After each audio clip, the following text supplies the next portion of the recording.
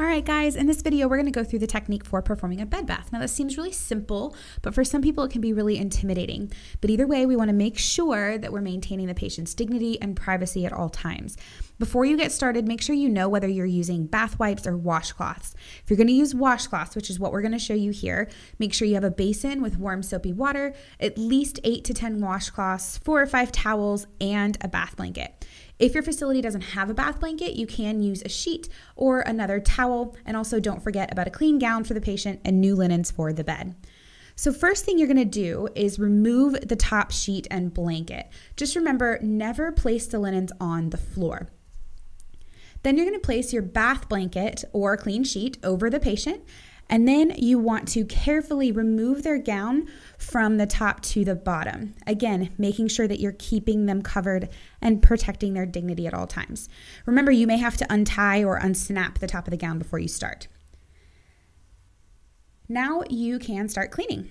Remember, we always wash from clean to dirty, so we're going to start with the patient's face and eyes. If they are able, you can let them perform the step independently. Then you're going to move on to their chest and abdomen. Remember, each time you switch locations, you should also switch washcloths. Pull the bath blanket or sheet down to just above their hips and wash from top to bottom in long strokes. Make sure you get their belly button nice and clean, but don't do pericare yet. When you're done, cover them back up for dignity and also to keep them warm. Now you can move on to the upper extremities. If you have a helper, you can both work on the arms at the same time like you see here. Otherwise, do one arm, then the other. For the arms, you want to start at the hands and move towards the body. Remember, clean to dirty. So the last part you do on the upper extremities is the armpits. Make sure you pick up their arm, wash all the way around, and support them at their joints.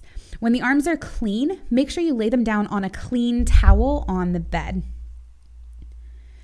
The last thing you want to do at this point is lay a clean arm down on a dirty sheet. Now you can move on to the lower extremities. In this case, you want to work from the thighs down to the feet because the feet are definitely the dirtier part. Again, we're not doing perineal care yet. So you want to work in long, firm strokes. This really helps to improve blood flow and is just more comfortable for the patient. Now remember, if your patient has any red areas or a DVT, we don't massage those areas. So just use a light touch instead. Now, when you do get to the feet, make sure you clean them very well and get in between those toes. If your patient's a diabetic, make sure you dry them well as well. And always be paying attention to any possible ulcers or wounds. Then, just like the arms, you're going to lay the legs down on a clean towel when you're done. Again, don't lay a clean extremity down on dirty sheets.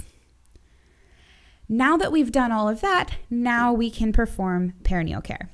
Again, if your patient is able, allow them some independence here. Otherwise, just make sure you're cleaning front to back for women and pay close attention to any drainage or lesions in the area so that you can document it for your assessment later.